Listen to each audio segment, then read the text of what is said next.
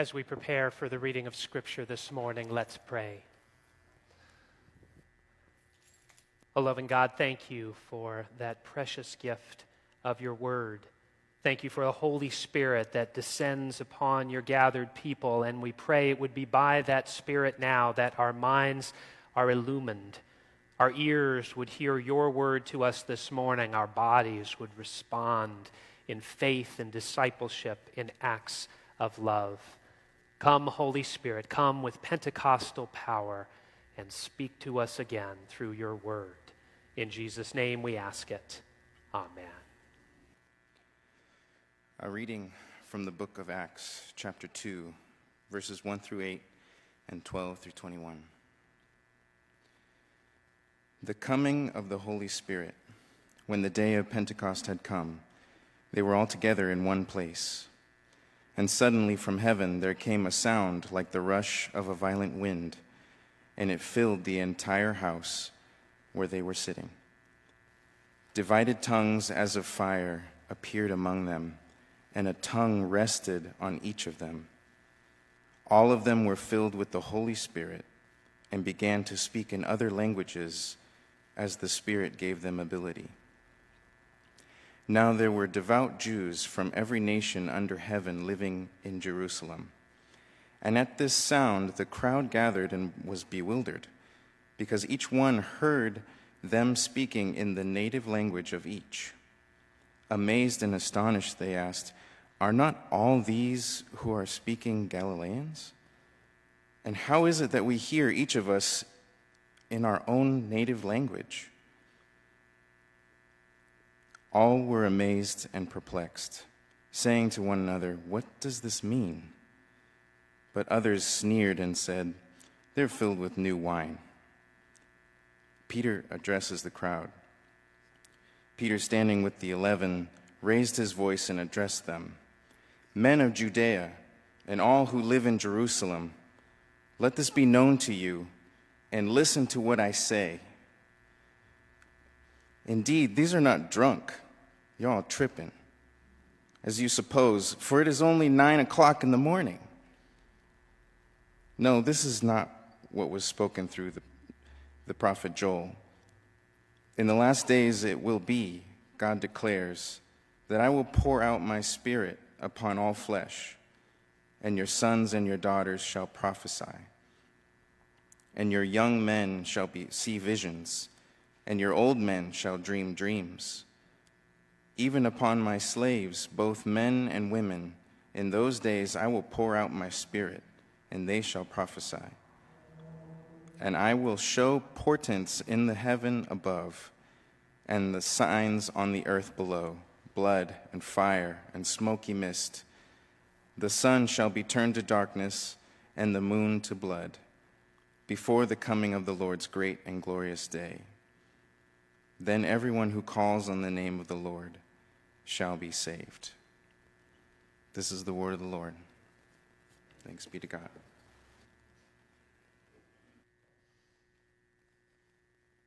So in this month of May, we are looking together at the question, why as a people we gather. This month of May, we are gathering as a congregation in two new ways. First of all, we are gathering remotely through brand new live streaming equipment that is getting premiered this month of May. This is also a month when we are re-entering our sanctuary, with some of us gathered here in person for the first time in more than a year. It's a time of gathering, a time of re-entry, and so it seemed to me an excellent time to look at the question of why we gather. What's the purpose for sanctuaries like this? Why do we come together as believers, as one, in person and remotely? Why do we gather? Well, 3 weeks ago, we looked in the book of Ezra at how God's people gathered in that book to lament and to praise God. They gathered for worship. 2 weeks ago, we looked at how God's people gather in spaces like this one to savor and celebrate the preciousness of God's Word.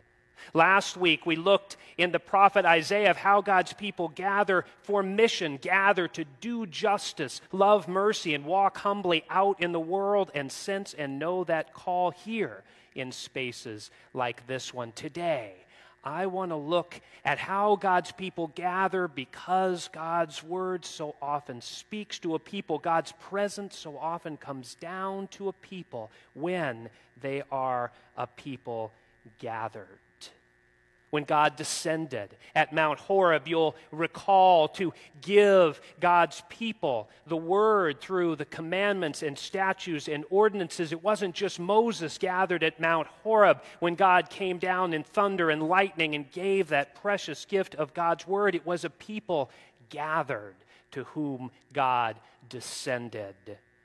We read in the book of Numbers how God instructed Moses to gather at the tent of meeting, not just himself, but instead to pull 70 elders of the people at the tent of meeting. And then when God descends, when God visits this gathered group, God takes some of the Spirit that was on Moses and spreads it to all those 70. They were a people gathered, and the Spirit visited that people gathered.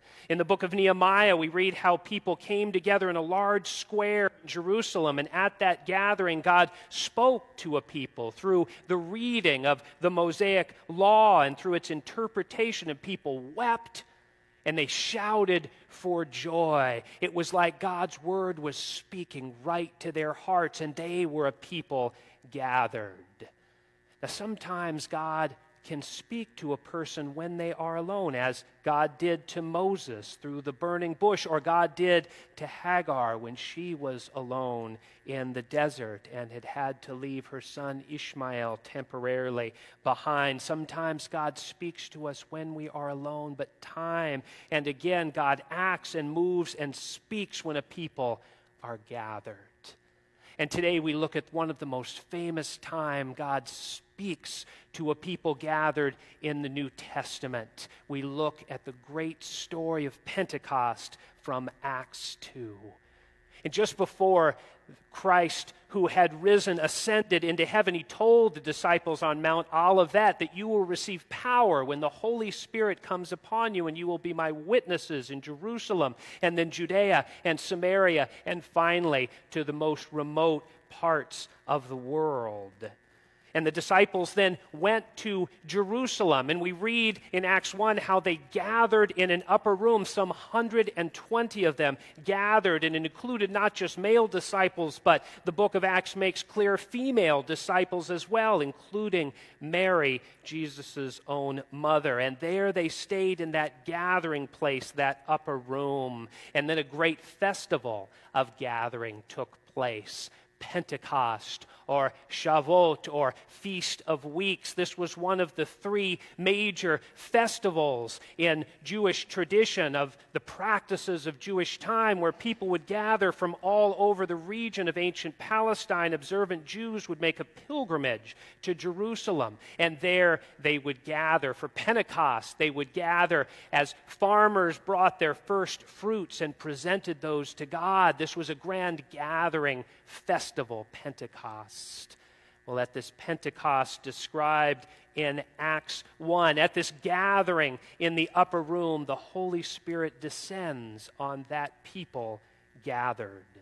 It comes with a sound like a rushing wind that recalls the wind that was over the waters, creation, that recalls the wind that went to Elijah when he was on Mount Horeb, and then that voice that spoke like a still small voice, or the sound of pure silence.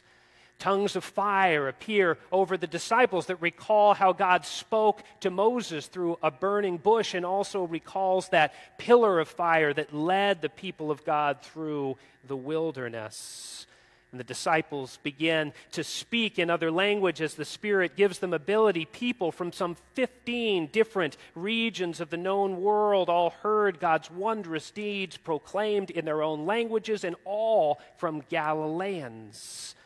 And not only does the Spirit equip each one of the disciples individually with a new language with which to praise their God, but the Spirit accomplishes something even more remarkable.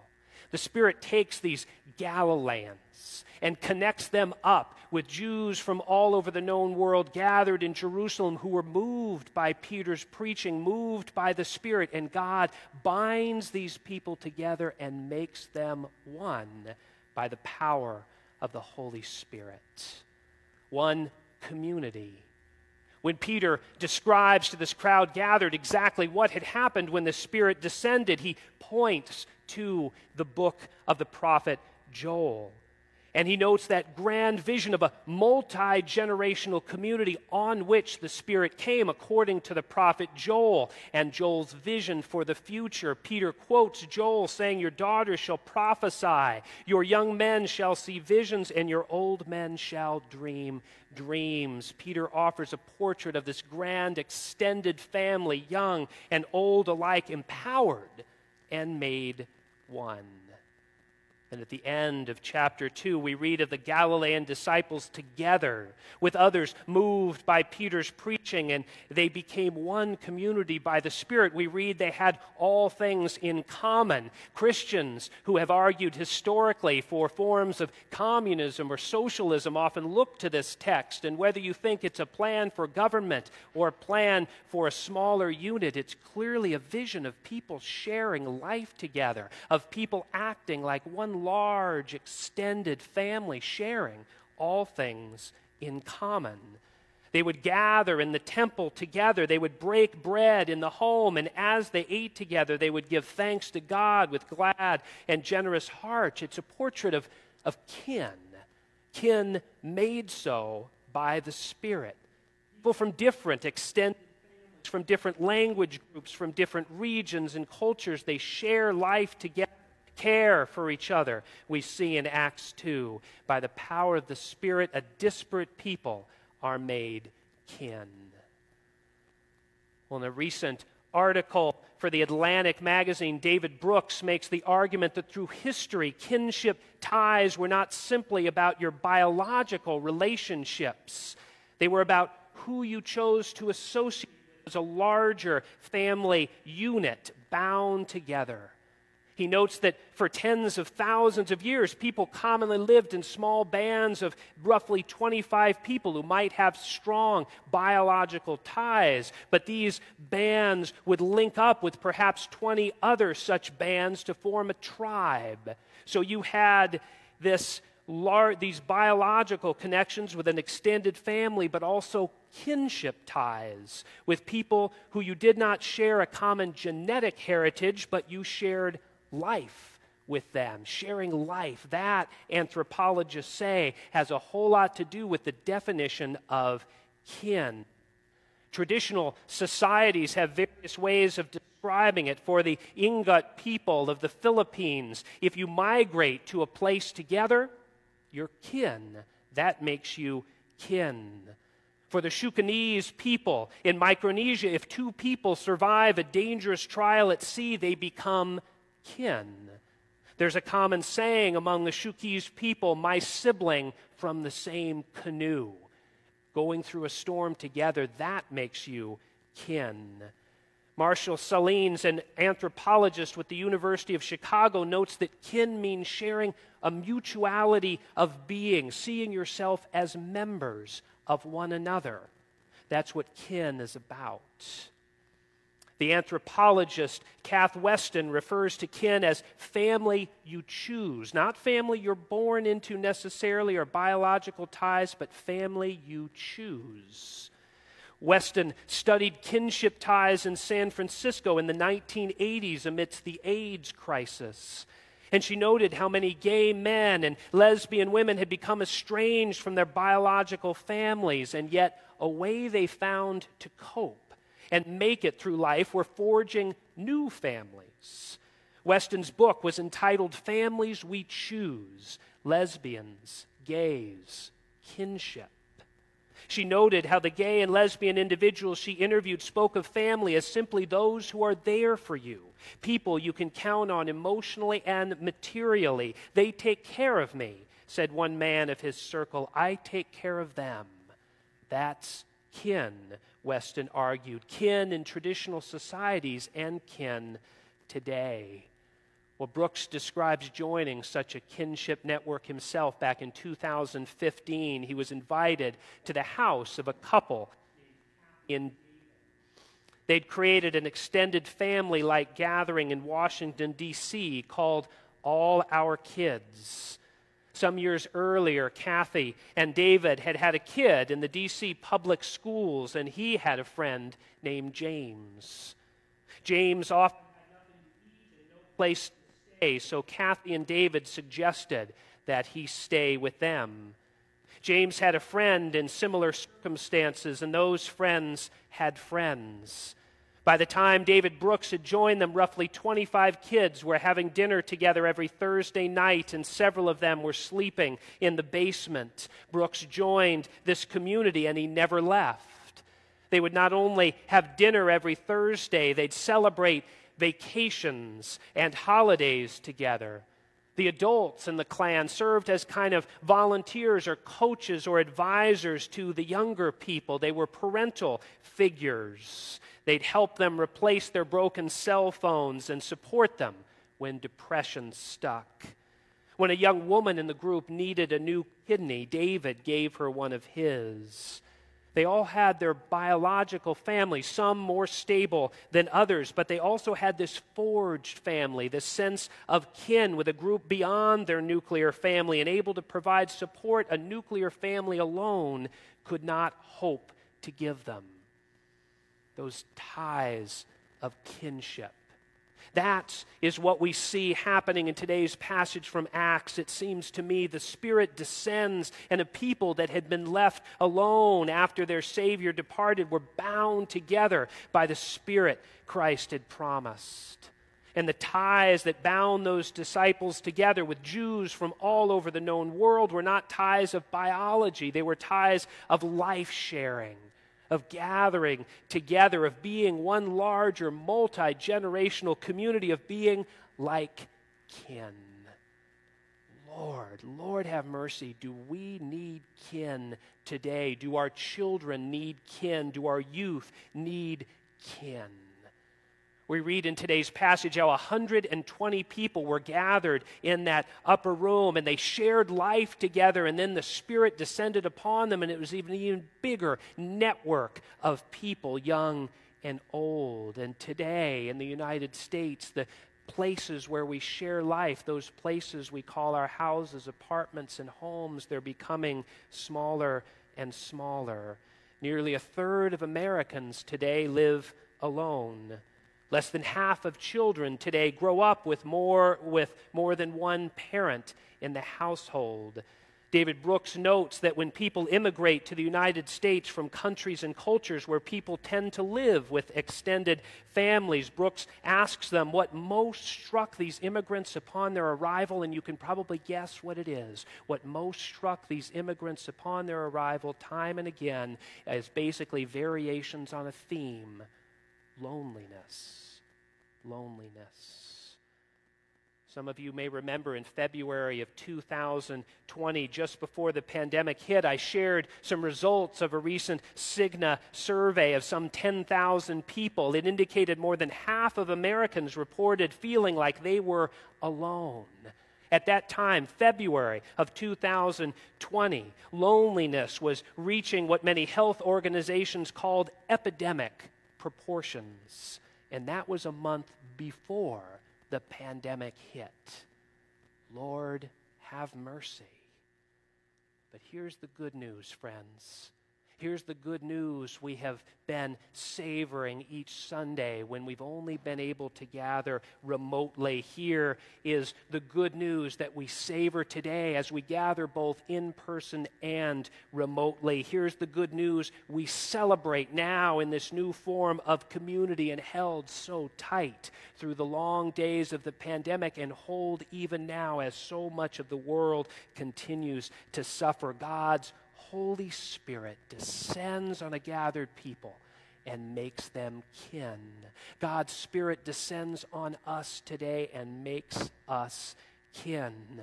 God's Spirit works in a multi-generational people and a lonely people who nevertheless yearn to know and follow Christ more fully are made one people by the Spirit. God moves in a people and makes them family, a family chosen, a family forged. God gives them a common destiny in which they're saved by the love of God in Jesus Christ as we are. And God gives them a destiny of being vessels of God's salvation out in the world, of being light to the world.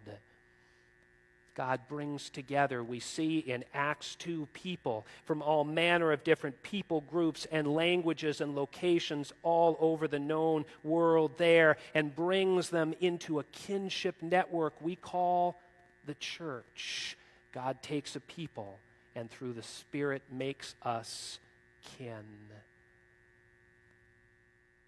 As a new day is breaking in and the quarantine period is slowly being lifted, we have a golden opportunity, friends, to be the vital, forged family God has made us.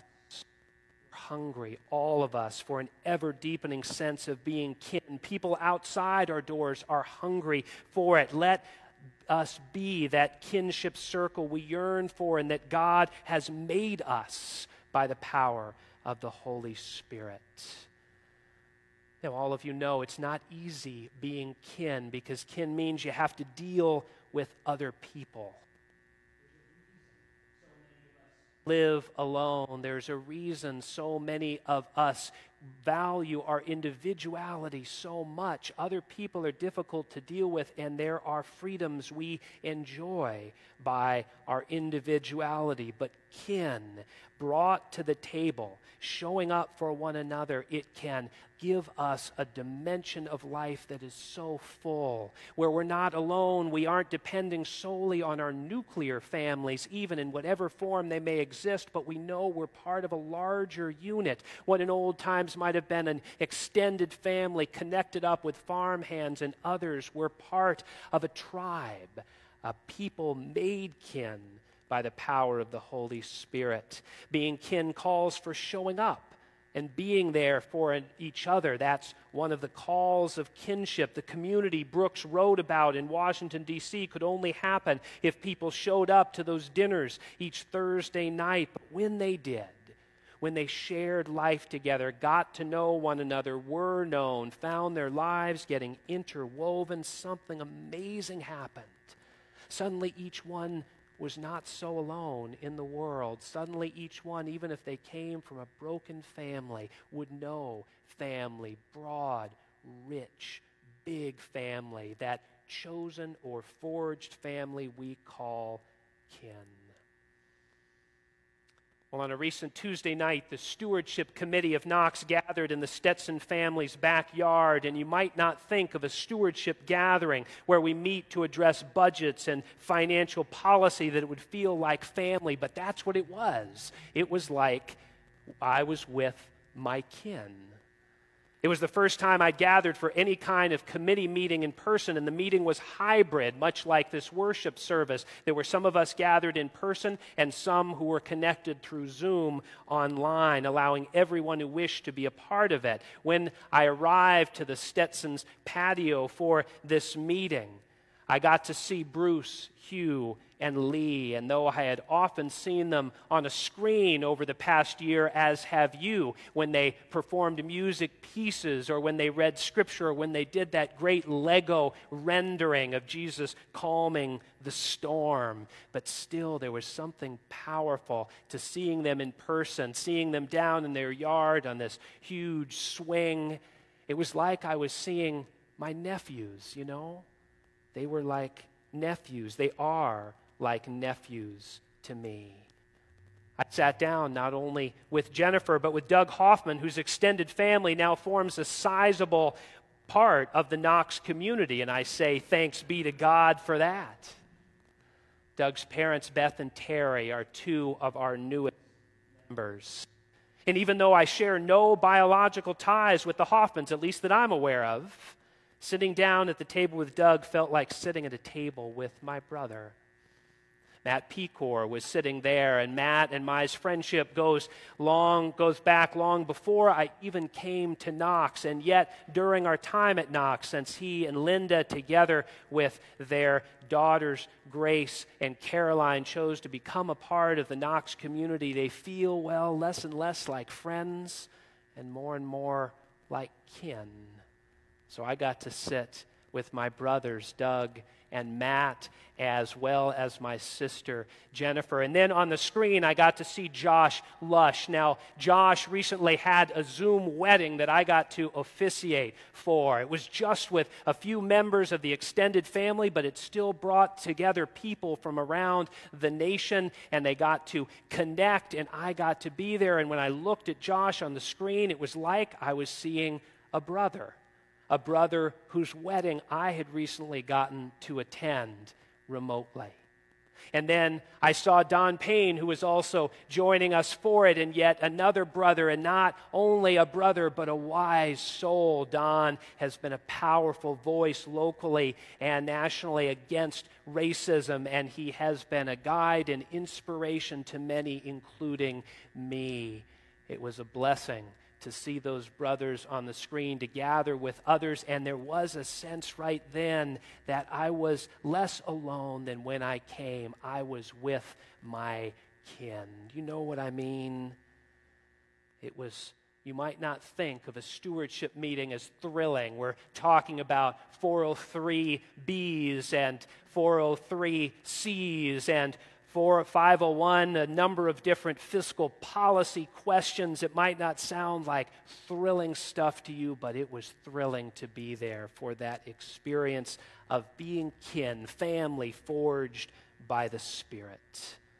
Such a gift we have in Christ, friends, such a precious gift, whether we know it in person or remotely, that the Spirit makes us one.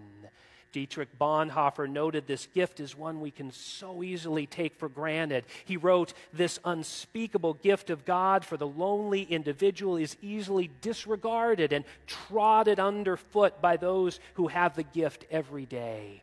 It's easily forgotten that the fellowship of Christians is a gift of grace, a gift of the kingdom of God." Bonhoeffer's experience of confinement and oppression in a concentration camp would further solidify his conclusion: Christian community, it is a precious gift. God saves us, binds us together with other believers as kin. May this sanctuary be a home and hearth where people know that truth. May the people sense and know here the words of that great hymn, "In Christ there is no east or west." May they know this truth. The third verse goes like this: "Join hands, disciples of the faith, whate'er your race may be. All children of the living God are surely kin to me." In the name of the Father, Son, and Holy Ghost, amen.